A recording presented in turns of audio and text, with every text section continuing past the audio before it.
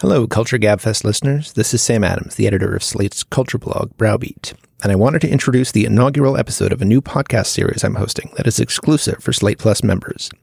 It's called the Conspiracy Thrillers Movie Club, and it's a look at how conspiracy thrillers like All the President's Men, The Parallax View, and Get Out represent paranoia and anxiety on the big screen.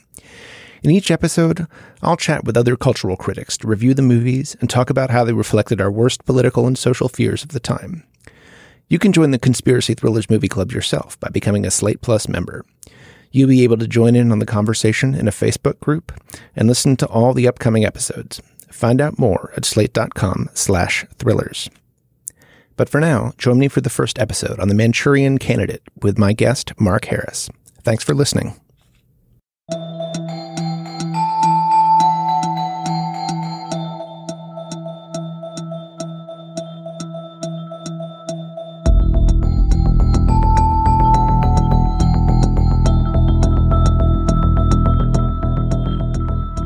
Hi, I'm Sam Adams, the editor of Slate's Browbeat culture blog and your host for the Conspiracy Thrillers Movie Club. Every 2 weeks, I'm going to be talking with other culture critics about some of the best conspiracy thrillers of the past few decades. It's a great way to explore how movies can look beyond the surface of our world to show us, or at least pretend to show us, what's really going on, and whether our most paranoid fears are actually the truth. We have lots of great movies coming up, including All the President's Men and The Parallax View. You can get all the details at slate.com/thrillers. Now that that's out of the way, let's get into our very first episode on The Manchurian Candidate. When it was released in 1962, some critics faulted The Manchurian Candidate for its lack of plausibility. The story of a brainwashed American soldier who becomes an unwitting communist assassin was, wrote the New York Times' Bosley Crowther, so fantastic that one is suspicious of the author's sincerity. The movie was a box office hit, but the Kennedy assassination dampened the public's appetite for entertainment premised on political murder, and a dispute between star Frank Sinatra and United Artists over the film profits led to it being absent from theaters for much of the 1970s and 80s. The film was re-released for its 25th anniversary in 1987, and since then it's become part of the conspiracy thriller canon, and its title has entered the lexicon as an all-purpose term for almost any politician with a hidden agenda. There are hundreds of thousands of references to Barack Obama as a Manchurian candidate, and after only a few months in office, Donald Trump is already closing in on his record.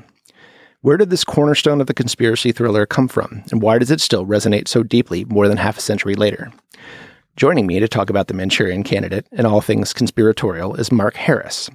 Mark is the author of the Essential Hollywood Histories, Pictures at a Revolution, and Five Came Back, as well as a forthcoming biography of director Mike Nichols. He also wrote the screenplay for the Netflix documentary series based on Five Came Back and writes regularly for Vulture about the movie business. He's also written for Grantland and Entertainment Weekly, and his Twitter feed is an oasis of sanity in insane times. He is also the kindest, bravest, warmest, most wonderful human being I've ever known in my life. And I'm very pleased to welcome him to our little Conspiracy Thrillers Club. So let me start just by asking you kind of about your history with The Manchurian Candidate. As I mentioned, it was kind of out of circulation for really the better part of several decades, and then it's been back in for about 30 years, and it's a movie whose meaning kind of changes over time. It was remade in 2004 by Jonathan Demme as well. So I'm wondering just kind of what your experience has been about it then and now. Well, my experience was that as I was a teenager and getting really interested in movies, The Manchurian Candidate was this thing that you couldn't see. As you said, it had been pulled from circulation. The story that I had always heard was that Sinatra was so upset by the Kennedy assassination that he didn't want this movie in the public eye. I have no idea how true that was or not, but it lent a kind of darkness, a kind of feeling of, oh my God, how bad and grim can this movie really be if American audiences can't even see it? So when it finally came back in theaters, it was a very big deal. I mean, it played nationally and it played for quite some time, and we were all super excited to go. And once I saw it for the first time, when I guess I was in my mid-20s, I kind of understood what all the fuss was about. I mean, it was a really surprisingly dark, pessimistic, cynical, upsetting movie. And what I don't remember in the 80s is if everybody was suddenly saying, oh, and it's so resonant. I think its resonance has probably waxed and waned over the years, and I just rewatched the movie before this podcast, and it's definitely at one of its high resonance, high relevance moments. Yeah, it's interesting that it has kind of drifted in and out of the popular consciousness at times where it seems to be either perfectly in sync or very much out of sync. I mean, when it first came out in 1962, that was kind of really when the Cold War was really at its hottest, and right around the time of the Cuban Missile Crisis.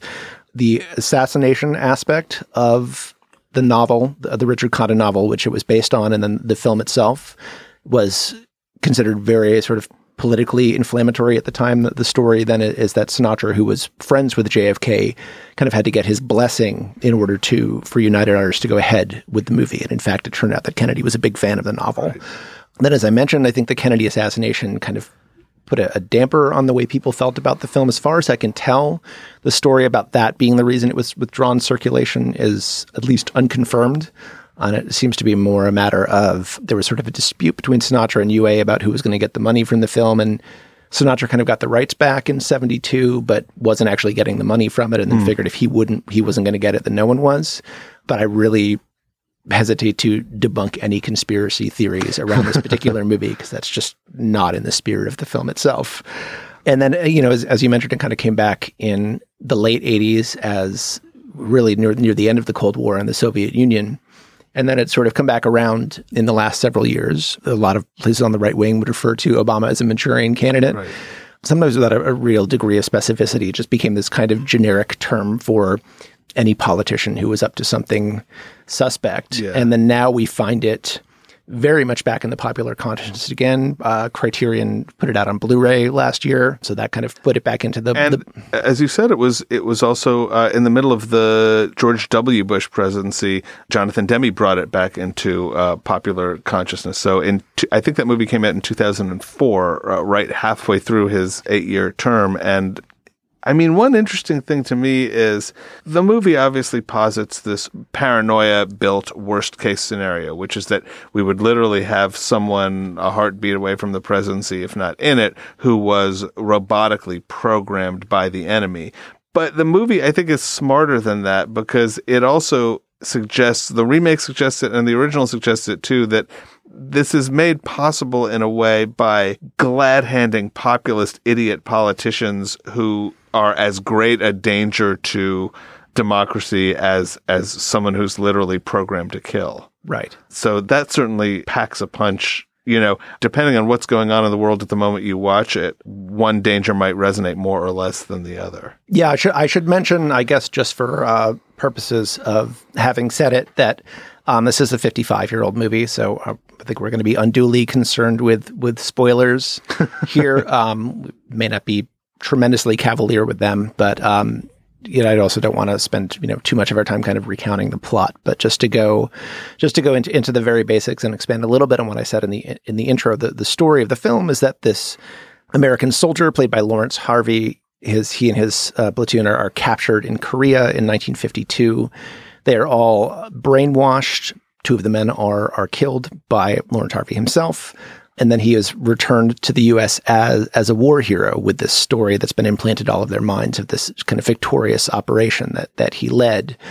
And if you try to add everything up, it does not all really fit together. But he is a kind of programmed to be an assassin for this sort of communist alliance between Russia and China. And this is all part of a giant plan to get his stepfather, who's this kind of Joe McCarthy figure, into the White House through making him the vice presidential nominee and then staging an assassination, which pushes him forward. And it's all very elaborate and makes less sense the more you look at it.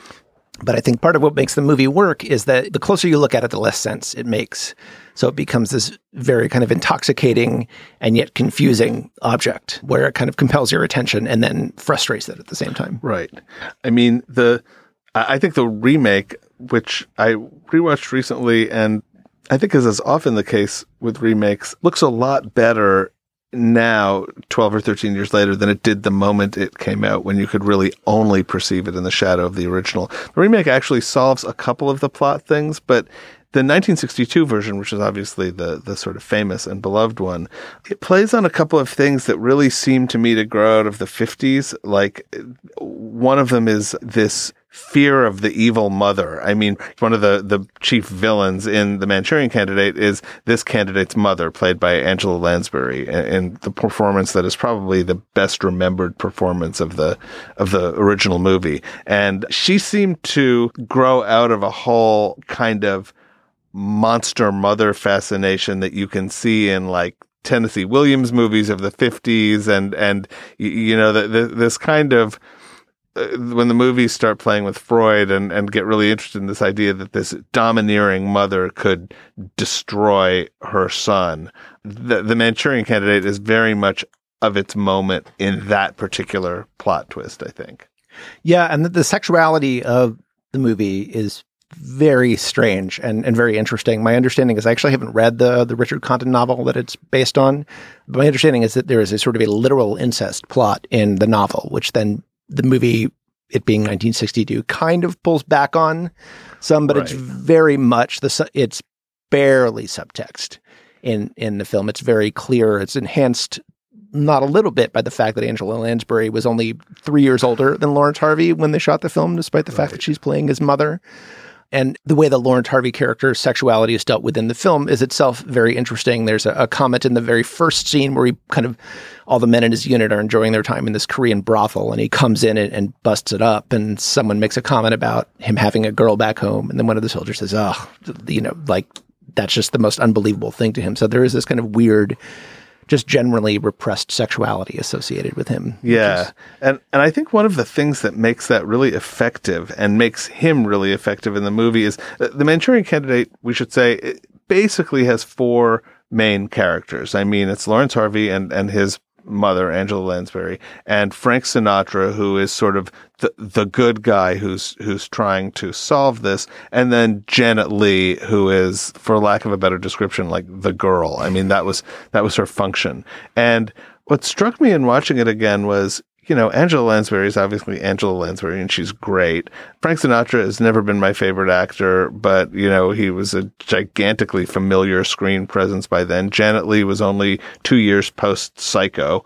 But Lawrence Harvey is this actor who we really don't have a lot of associations with aside from this movie. I mean, maybe some people have seen Room at the Top, which is the movie that sort of made him famous a couple of years earlier, but in the canon, you know, 55 years later, Lawrence Harvey is the Manchurian Candidate. That's pretty much all we have of him to hold on to. And he's a weird actor. He's kind of very delicately featured. He's super British, which makes zero sense in this plot, but you just kind of go with it. He's cold. He's not an ingratiating or warm actor. And so you don't bring anything from any other movie to watching him as this guy. And so he's very believable in it.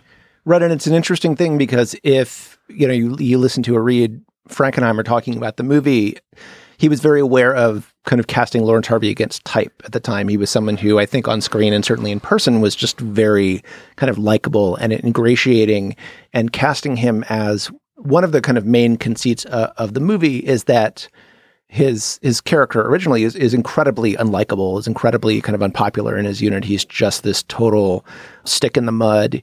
He is a sniper, kind of a crack shot, which is important to him being this, programmed assassin, but it is also goes a little bit to his character, in that he's someone who kind of, snipers work alone. They don't necessarily, their job is not to play well with others. And he certainly does not. But once all the men have been brainwashed, he becomes, this favorite person of the unit, and Frank Sinatra and everyone else will talk about him as if he was their greatest friend, while at the same time knowing that something about that is not quite right. So the way that Harvey is incredibly kind of chilly and kind of priggish and dislikable in the movie, really, I think it was something kind of Frankenheimer deliberately did to kind of throw audiences for a loop, and maybe just another way in which the film kind of disorients people. Right. And I think that still is really effective. I mean, I was trying to, the first 20 or 25 minutes of the movie are really as you said, disorienting and disturbing. There's this long, great showpiece of a sequence where you see the members of the platoon being held prisoner, but they're under hypnosis. So you're seeing the scene alternately as they are being played with by their Korean captors, and they're being played with by the members of a suburban New Jersey garden party, which is the scene that they've been hypnotized into believing is actually taking place. And so as you move in and out of that scene and start to meet some of these guys in the present day, Frankenheimer sets up really beautifully that everybody is living in a reality that seems off to them, that they have bad dreams, or they like this guy, as you said, but they don't know why they like this guy because he's not likable. It's a really great sense of disorientation that everything seems outwardly normal, except there are nightmares and inconsistencies and oddnesses, and they don't know what's wrong, and you don't know what's wrong. Yeah, I would love to talk about the garden party sequence that you mentioned in greater detail, because it's this really incredible sequence in conception and execution. Frankenheimer had come out of basically doing kind of live TV filmed theater for much of the 50s, and then moved into movies in 61. I believe The Manchurian Candidate was the third movie he released in 1962. It was a very kind of got off to a running start. But you can see him using some of those skills in this sequence, which starts off with this 360-degree pan around the room, which, as you mentioned, kind of starts out as what's meant to be this kind of meeting of a ladies' garden club at which this platoon has been mysteriously stranded in New Jersey. And the camera kind of pans around the room as the matron of this garden club is giving this lecture on, I believe it's rhododendrons. It might be azaleas. Excuse my imprecision there. And her voice continues, but as the camera is turning around, there are people frantically moving pieces of the sets and replacing it. And by the time the camera has completed this spin, we're seeing this Korean official who's explaining how these characters have been brainwashed. And it's this incredible thing where there's no cut in the camera, and yet the reality is kind of completely transformed just by the time it's spun around, and it really kind of cements this paranoid ideal of the world not being what it seems. More complications. The cultivation of hydrangeas was evolved from a number of varieties originally found in Japan, not all of which, of course, have the same characteristics. Two of them do not share the quality of producing blue flowers in mineral-rich soils. Allow me to introduce our American visitors. I must ask you to forgive their somewhat lackadaisical manners, but I have conditioned them, or brainwashed them, which I understand is the new American word, to believe that they are waiting out a storm in the lobby of a small hotel in New Jersey, where a meeting of the Ladies' Garden Club is in progress. You will notice that I have told them they may smoke. I've allowed my people to have a little fun in the selection of bizarre tobacco substitutes. Are you enjoying your cigarette, Ed?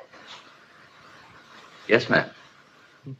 And it's also just beautiful Frankenheimer technique, because the brainwashed or hypnotized soldiers are being treated as theater by their captors. I mean, this is a big joke to them. It's like a demonstration for an assembled audience of captors saying, look at what we can make them do to each other, up to and including kill each other.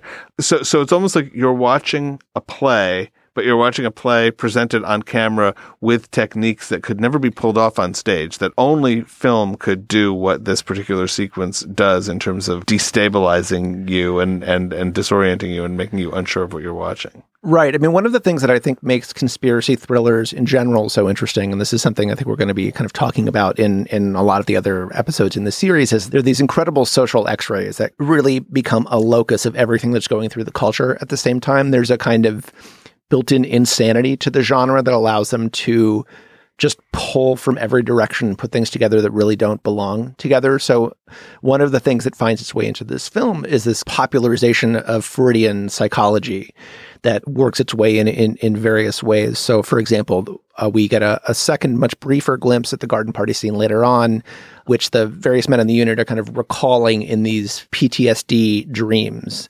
that they can't even quite remember when they wake up, but it's sort of gradually coming back to them. And in one of those cases, the person having the dream is the black soldier from the unit. And in his dream, all the women in the garden party are black. So it's not kind of a fixed fantasy that they're all living out it. Their mind has been kind of trained to customize it for themselves. It's also really prescient if you consider that this is all pre-Vietnam and pre the popularization of the idea of PTSD. I mean, that wasn't really in the public vocabulary then, but this movie is, which was shot in 1961, is about American soldiers who go to Southeast Asia and are so traumatized by something that happens there that there's really no recovering. So it's interesting to me that the movie was largely out of circulation throughout the Vietnam years and for a long time afterward. Because it's a 60s movie in as many ways as it's a 50s movie. And it works if you see it in the context of 67 or 68 or 1972. There's a lot there. Right. One of the other things that's very interesting, very kind of forward-looking about the film is the role that TV plays in it. As I mentioned, Frankenheimer had come out of live television, but this movie is coming out in the beginning of in the middle of the Kennedy administration, which is really the first presidency that was defined by TV. And it's coming up alongside, although it doesn't really share anything in common with it, but it's coming up alongside the beginning of the American direct cinema movement. Robert Drew documentaries like Primary and Crisis, which took people inside first Kennedy's campaign and then his inside the White House during the civil rights crisis in 63. And in ways that people had just never been able to get that kind of an up-close glimpse of a presidency before. And there's actually very little kind of literal TV in the Manchurian Candidate. I think there's only one scene in which you actually sort of see a television or it plays a significant role, but it really resonates throughout the whole film. Senator Johnny Iselin, who is the Joe McCarthy figure in the movie, interrupts some kind of mundane press conference that a government secretary is giving. And from the back of the room, he shouts out this McCarthy-esque claim that he has a list of, I think at that point, it's 204 known communists in the government. And one of the running jokes in the movie, and it's sometimes referred to as a satire, which I don't think is quite accurate, but there is definitely a vein of pretty wicked humor running through it. So one of the running jokes of the movie is that, like Joe McCarthy, every time Johnny Iselin says how many communists there are in the government, the number changes, which is something that McCarthy actually did, but was not particularly funny when he did it. How much longer are we going to go on with this nonsense? Yes, sir. If there are no further questions for the secretary, I think that'll about wrap things up. Mr. Secretary, I have a question, sir. Who are you, sir? I am United States Senator John Yerkes Iselin, and I have a question so serious that the safety of our nation may well depend on your answer. Who? No evasions, Mr. Secretary, no evasions, if you please, sir. Evasion? What the hell are you talking about? What kind of foolishness is this? Mr. Secretary, I'm kind of new at this job, but I don't think it's good public relations to talk that way to a United States Senator, even if he is an idiot. I am United States Senator John Yerkes Iselin, and I have here a list of the names of 207 persons who are known by the Secretary of Defense as being members of the Communist Party. What? Who are still, nevertheless, If you working in and shaping the policy of the Defense Department. Senator who? I demand an answer, Mr. Secretary. There will be no covering up, sir. What? No covering up. You are not going to get your hands How did you on get this. in here in the first place?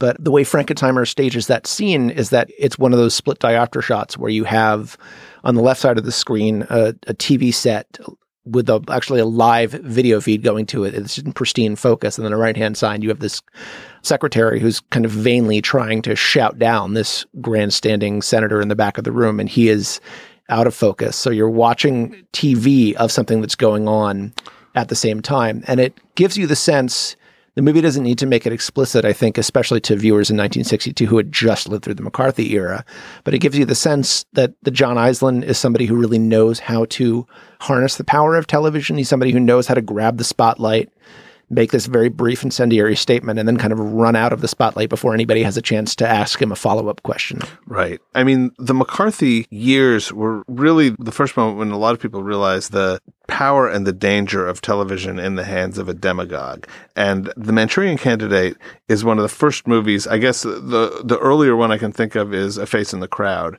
but it's one of the first movies to take on television not in this blunt force way, because as you say, there's not that much television in the movie, but it definitely understands that these demagogues know how to use television to sell themselves and their ideas and to instill fear into a viewing public. I mean, that's early. It's 15 years before network. We don't see a lot of early 60s TV paranoia. Most of the Hollywood movies that dealt with TV in the early part of the 60s were comedies that played with advertising. It's like the job that Rock Hudson would have in a Doris Day movie. Like being an ad sales guy or making TV commercials was sort of a fun thing that movies like to take on. But a more serious look at what the medium of television could do is pretty rare for the moment when The Manchurian Candidate opened. Right, and if you think about the climax of the movie, and this is the part where we spoil it, I guess, but the whole, what we eventually find out, the plan is to create this, real assassination, but in a very deliberate, staged way for kind of maximum visual impact. And the idea is that, Johnny Eisen will kind of arise covered in blood and take the microphone and give this amazing speech that has been worked on in China and the Soviet Union for 12 years or whatever it is, on and off. And it's really about creating this Daniel Boorstin pseudo event or something like that. It's really, I guess you could almost sort of think of it as a kind of act of proto-terrorism or something like that. It's not just about killing a presidential candidate. It's about really staging something for the cameras and exploiting that to kind of sweep this communist puppet into the White House. Yeah, it's very dark. It's a very stern ending to this movie, and underscored by the movie has this interesting score, this kind of like depressed Aaron Copland style music that kind of is telling you like, this isn't fun, and it's very American, and you're not going to have a great time. Like this is a hard story we're going to tell you, and the ending certainly underlines that argument. Right. I mean, one of the things I want to talk to you about, and I don't have a more sophisticated way to put this, but is just how weird this movie is, because it is in a way that I think is very interesting, but it is a film that really much feels at war with itself in a lot of ways. And maybe some of this is just it coming through the Hollywood system and being like, okay, you were making a movie about the assassination of a presidential candidate and like, communist brainwashing. Could we maybe have like a karate fight in it or something? So there's this, as you mentioned, this very weird, almost entirely extraneous love subplot between Frank Sinatra and Janet Leigh, which leads to, I think it's fair to say, kind of one of the strangest flirtation scenes in the history of motion pictures.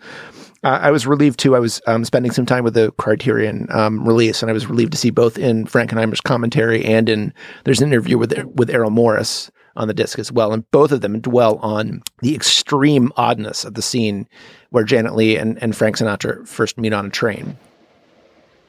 Maryland's a beautiful state. This is Delaware. I know. I was one of the original Chinese workmen who laid the track on this stretch. But nonetheless, Maryland is a beautiful state. So is Ohio, for that matter.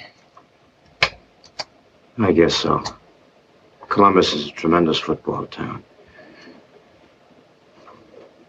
You in the railroad business? Not anymore. However, if you will permit me to point out, when you ask that question, you really should say, are you in the railroad line? So this is a scene. One of the reasons I asked about your history with the film to begin with is, in my own history of the film, one of the things that's happened is I've seen it, I don't know, probably 5 or 6 times by now, but certainly the first 3 or 4 times that I saw it, which were probably separated by several years, every time I get to that scene, I forget that Janet Leigh isn't a spy. I always think that there's some weird sort of code word thing going on and there's going to be a reveal later on. And then you realize that this is just the strangest flirtation that anyone has ever cooked up. It's apparently taken directly from Condon's novel, but that doesn't make it any less strange in the film. And certainly the way Sinatra and Leigh play it is with this weird kind of almost anti-chemistry. It's the way they deliver it's very flat. Yeah, I really love what Janet Leigh does in this movie because she's such an interestingly, like, it's sort of deadpan. And so you're right to think, oh, what's her game? She must be up to something because she's so not ingratiating. She could be a warm actress, but she doesn't deploy that in this movie. And even as the movie tries to keep one foot planted in traditional movies of that period, which means having a girl for Sinatra, having a romantic subplot, she plays it as oddly and as off-kilter as anyone else in the movie. I mean, the most conventional performance in the movie is not hers. It's probably Sinatra's, right? Yeah. I mean, they give him these weird eccentricities where he is this, career military man who also has a profound interest in the Oresteia. And there's some very strange monologues about the books he has in his house and things like that. But he doesn't seem to believe them. No, I mean, it's very much like he just kind of, showed up and read his lines on this day.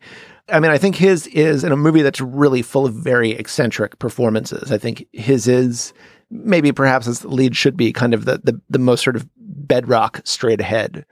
Right. Since his role is to walk into the madness of this world that Richard Condon and Frankenheimer have set up, it's appropriate that he give a pretty straight up, sincere performance, whereas everyone else, I mean, Angela Lansbury takes this monster mother and really goes for it and like kind of goes much farther than you might imagine a character in a movie from this period would go. She takes it to really interesting places. Lawrence Harvey, we talked about, it's, as you said, against type for him, but he certainly commits to it. And it's interesting to compare Sinatra, just thinking ahead, to some of the other movies we're going to talk about, like The Parallax View, where those movies are really premised on the idea that the leading character, who's almost always a man, is kind of doubting his own sanity, that he's kind of uncovering this incredible conspiracy and no one believes him. And then he starts to think at some point, maybe he's the one who's crazy. And that's not really a dynamic that's at play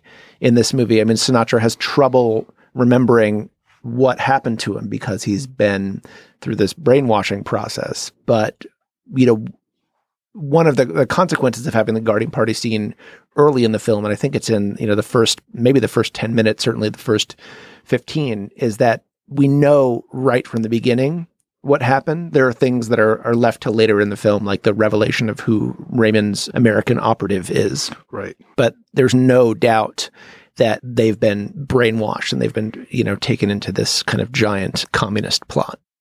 We shouldn't underestimate the degree to which it was subversive for a movie from this period to say you can't trust veterans. I mean, like that. This is only 15 or 16 years after the end of World War II, and obviously much more recently than that after the end of Korea. And so to imagine that decorated soldiers or potential sleeper agents really is dark for the Camelot era, Yeah, and especially after, having this very young president who kind of came into the White House in substantial part on the base of his military service. Right. That was so much a part of JFK's legacy, his kind of mythos. Yeah. And also JFK was really seen as a son. Like, people knew who Joe Kennedy was. They knew who Rose Kennedy was. Because he was so young, you thought about his parents in a way that, for instance, you wouldn't think about Dwight Eisenhower's parents. And the Manchurian Candidate in this movie is very much the son. He's seen as the heir to a potential dynasty. So it's interesting to me that so many critics from the time, as you pointed out earlier, called it far-fetched. Like, not because it isn't far-fetched, because sure it's far-fetched, but like, I don't know what the impulse was there. Is it like to reassure readers and moviegoers that this couldn't really happen? Or is it to say that a conspiracy thriller should be judged purely on the basis of whether or not it's far-fetched or not? I can't remember a movie in the last 5 or 10 years about which critics said overall it's far-fetched, as if that, was a good way of undercutting it. Right. I mean, it's like, I don't think anybody watched Get Out and said, well, I don't really think you could take someone's brain out of their skull and put it in someone else's body like that. Exactly.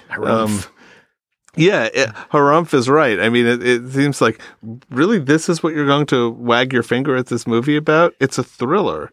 I don't quite get it, but that was definitely a part of the reaction then, and certainly like for someone like Bosley Crowther, I don't know what he specifically said, but there was this thing in the early 60s of some critics really felt that they were guardians of public taste and of decency, and that they had to hold a line against things that were inappropriate becoming normalized in movies. I mean, Crowther once likened his role to that of a pastor, which, I don't think any critic would do now. I always like to think of myself that way. That's just me. No, it is really interesting to look back at that, and I think it really speaks to this movie's position as kind of the founding, or certainly a founding cornerstone of what we now know as conspiracy thrillers. I mean, there were certainly dozens, if not hundreds, of movies about Nazi spies and people kind of hiding in the U.S. or in Britain. People working undercover, but the idea that this could be done to someone without their knowledge, that they could be an agent of a foreign power and not even know it, and that would in fact make them more effective. Because as Dr. Yen Lo, who's kind of in charge of the brainwashing protocol in this movie, explains, an assassin who is not aware of what he's doing is relieved of what he refers to as like those uniquely American emotions of guilt and fear. And without them, he cannot be caught. So this is effectively a brainwashing process that turns people into kind of unaware sociopaths. Right. It removes all hint of conscience, and that in fact makes them even more effective and impossible to spot. They cannot possibly give themselves away because they don't know what they've done. And it's a way of, I think, fusing, the espionage thrillers of World War II with something like Invasion of the Body Snatchers from the 1950s. So, it's not a science fiction movie, but it has that kind of speculative feel to it. And like the idea that people are not who they appear to be is obviously a staple of horror, a staple of thrillers, a staple of conspiracy movies. But, one thing, when I was watching it, I suddenly thought, brainwashing. Does that date it? Like, is that like a sort of late 50s, early 60s notion? And then I thought, well, Get Out, it still works. It still resonates. Right. I mean, it's interesting because, it was an idea that was very much in vogue at the time. That term had only come into popular use in America within the previous decade. It was kind of a direct transliteration of the Chinese term for it, which basically translates as kind of, to wash the brain or something like that. And so it was this thing that there was a kind of low-level hysteria percolating through the culture that this movie obviously exploits. I think they knew even at the time, and you'd certainly know now, that it's bunk. You can certainly kind of compel people to say things that aren't true through, torture or other methods of coercion or persuasion, but it doesn't last, and that's something that we found out in the Korean War, and especially during the Vietnam War. Prisoners of war who were compelled to make statements on camera, saying things that weren't true, condemning the U.S., they could be compelled to do that, but when they came back to the U.S., they didn't stay that way. They were traumatized by it, but it wasn't like they remained these kind of, zombified communist puppets or something like that. Right. But this was a moment when like nightclubs would routinely hire hypnotists as entertainment. So people thought hypnosis was fun. They thought it was terrifying. As you said, it was just like peak fascination with this idea that you could control someone's brain. Yeah. And one of the things that's interesting coming back to it now is I feel like that question of, in part just because the movie we're so far removed from it in time, I feel like the question of plausibility is no longer a matter of concern, and it somehow makes it more resonant, or something that it doesn't play quite as close to reality when people talk about Donald Trump being a Manchurian candidate, or when people talked about that with regard to Barack Obama. At no point, nobody meant that as these people have been covertly hypnotized and don't know what they're doing. That part of the story is when people use the term in a kind of generic sense. That part of the movie always kind of falls out of the equation. Right. I mean, it's strange. Now the term is this kind of all-purpose, like saying is someone a Manchurian candidate is almost like saying, is he a hollow man? It's applied to anyone who, as a way of disparaging someone who like isn't up to the job and is probably over controlled by outsiders or outside forces. But I mean, the definition of Manchurian candidate in the movie is much more specific. Right. I mean, and what's kind of scary about the idea now is the idea that this whole elaborate brainwashing thing is not really necessary, that it's actually much easier to manipulate people without doing that. You don't need to go through this whole sort of psychobabble rigmarole. Right. I mean, I don't remember the phrase that David Brooks just recently used, but it was something like, an incompetent part of whose incompetence is that he doesn't understand his incompetence. Our idea of what makes a politician dangerous is very elastic, and it interestingly ranges in the movie from a knowing demagogue McCarthyite like Aislinn to a puppet like the Manchurian Candidate. I mean, those are two really different strains of dangerous politician, right? One who is dangerous because he knows what he's doing and exactly what buttons to push and what strings to pull, and the other who's dangerous because he doesn't know that he has buttons and strings that are being pushed and pulled. Right. I mean, one of the key lines in the movie, and it's fairly I would say heavy-handed or certainly not subtle, is the line that Johnny Aislinn's character, who's this McCarthy figure, that, he could not sort of be doing more damage to the U.S. if he were a paid Soviet agent. Wah, wah. Right. So the idea that this kind of virulent anti-communism is in itself kind of an aid to communist infiltration, I think is one of the more powerful ideas in the film. I loved hearing that line, now in 2017, because it was a really good reminder that there are things to fear other than design, other than conspiracy, other than, an elaborate plot. Like the lack of any plot is also something to fear. The kind of ineptitude that plays into people's hands is also a terrifying thing.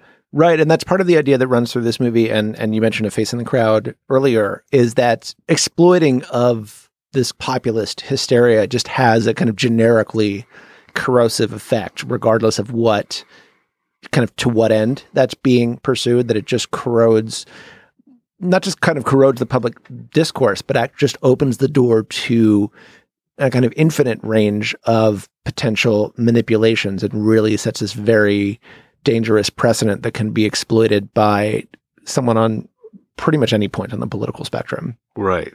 And it's interesting in the Manchurian Candidate how little you see of the public. Like, they're this entity and everything is at stake, and whether you can manipulate them correctly or not. But they're just like this clot that's taken for granted that, if you throw the right thing at them, they will go for it. Right. And it's one of those aspects where, as having written about this so much, I mean, where production circumstances kind of really play into the effect of the movie. As I mentioned, television kind of plays an important part in this film, and the climax takes place at what's meant to be this giant political rally at Madison Square Garden. And, Frankenheimer just having kind of started out in film, they didn't have the budget to fill up Madison Square Garden with extras. So it's shot in this very cloistered way where you get a few very sort of, sparsely populated crowd shots. And then the rest of it feels very airless and contained. And there's never really so much of the movie is about the manipulation of crowds, but you never really see the crowds. But there is something that's very kind of strangely effective about that. I think the budget limitation really helps, because the minute you start, I think this is still true in movies, the minute you start really lingering on reactions to show that, yes, this crowd was persuaded by this person, you run the danger of allowing the movie audience to distance itself from the audience that's being manipulated. And when that audience is kept off camera, the story that's being told feels more persuasive somehow. Right. I mean, a really glaring absence in the film is kind of quote unquote the public. Right. You have kind of all these military officers and politicians and communist agents. There's a kind of prominent journalist or two. But you really don't have, with very few exceptions, kind of ordinary people, the people who are going to be affected by this, the people who are being, swayed in one direction or the other by these political manipulations. They're very much outside the margins of the film. And it kind of gives you the sense of how little they matter to the people who are pushing these agendas, that they're really just kind of a non-entity and they're entirely disposable. Right. Or at very best able to be taken for granted. Yeah. You mentioned the Demme remake because he died recently, and we've all been kind of, watching and thinking about his films. And so just wanted to take a moment to talk about that. I sort of rewatched some of it in the wake of his death. I kind of, sampled several of his movies when I was writing an obituary for him. And you mentioned you kind of rewatched the whole thing recently. How does that play now? Because the reception was, I think, very kind of mixed to negative at the time. Yeah, for me, it played a lot better now than it did in 2004. I mean, starting with it adapts the story and the politics and the manipulation of the public to an audience that understood 40 years more about media manipulation and about political manipulation. The story itself is largely the same. But one thing that emerges is that the Manchurian Candidate is probably a Democrat. I don't think they say it explicitly, but from the states that they think he can win, he's a hawkish Democrat. And one of the things that makes its way into the script early on is that he's specifically intended to exploit a giant wave of anti-immigrant sentiment. And that was an interesting call for 2004 that certainly plays powerfully now. And there's great fun in it in terms of the acting. I mean, Liev Schreiber is a very good 2004 analog for Lawrence Harvey, but he's a better actor. Denzel Washington is by leagues a better actor than Frank Sinatra. Meryl Streep is having great fun minting a ball-busting, power-hungry politician. She has this great scene where she makes her point by crunching ice with her teeth. And I think it's a couple of years before The Devil Wears Prada, and she really was just flexing her muscles and enjoying playing this monster of a woman. I was just surprised that the movie is quite sophisticated about, television is more of a part of the remake than it is a part of the original, because television was more a part of our lives in 2004 than it was in 1962. But there's a lot of pleasure to be had in everything from the performances to the way Demi uses music. He uses the Kinks song, Better Things, covered by Fountains of Wayne at the climax of the movie, which is this big convention moment. It was just a reminder of how great he was with music. Yeah, and it's such I feel like a deliberate callback to the classic like Fleetwood Mac. Completely. I mean, Meryl Streep is not playing Hillary Clinton, but the Clinton convention vibe is very much source material for the movie. Yeah, I mean, my kind of recollection and experience resampling it, I think the remake it makes some really interesting adjustments. I think probably the canniest one is that the equivalent of the Janet Leigh character in the remake actually is a kind of undercover agent, which is sort of like this ingenious retcon that kind of explains this super weird scene in the original movie. And he also changes the kind of evil power in the remake is no longer Manchurian China, but is now Manchurian Global. It's right. An evil corporation. Yes. The notion that money would be a border breaker, that a pan-global conspiracy would be defined by dollars rather than borders was a good call for a remake. I mean, philosophically, I'm usually opposed to remakes of really good movies, but I also think that in theater, stuff is revived all the time, and I wouldn't mind seeing a third Manchurian Candidate down the road when the moment's right. I mean, it turns out to be a pretty supple story that has not run out of relevance yet. Yes, I would love to see a third Manchurian Candidate in a movie theater. Yeah, I'm not fond of the current remake, but, I'd buy a ticket to one. All right. I think that might actually be a good place to end. So thank you, Mark, very much for joining me. Thank you, Sam.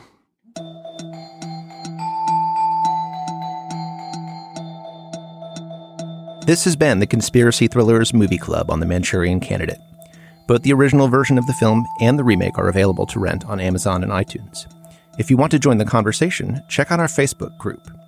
To read more about The Manchurian Candidate, and more importantly, to become a Slate Plus member so you can listen to the rest of the episodes, visit slate.com/thrillers. We've got more great movies coming up, including The Parallax View, The Conversation, and Get Out. The next episode, coming in 2 weeks, will be All the President's Men, and my guest will be The Washington Post's Alyssa Rosenberg. The series is produced by Chow Tu. Slate Plus's editorial director is Gabriel Roth, and I'm Sam Adams. See you next time, and we'll find out just how deep this thing really goes.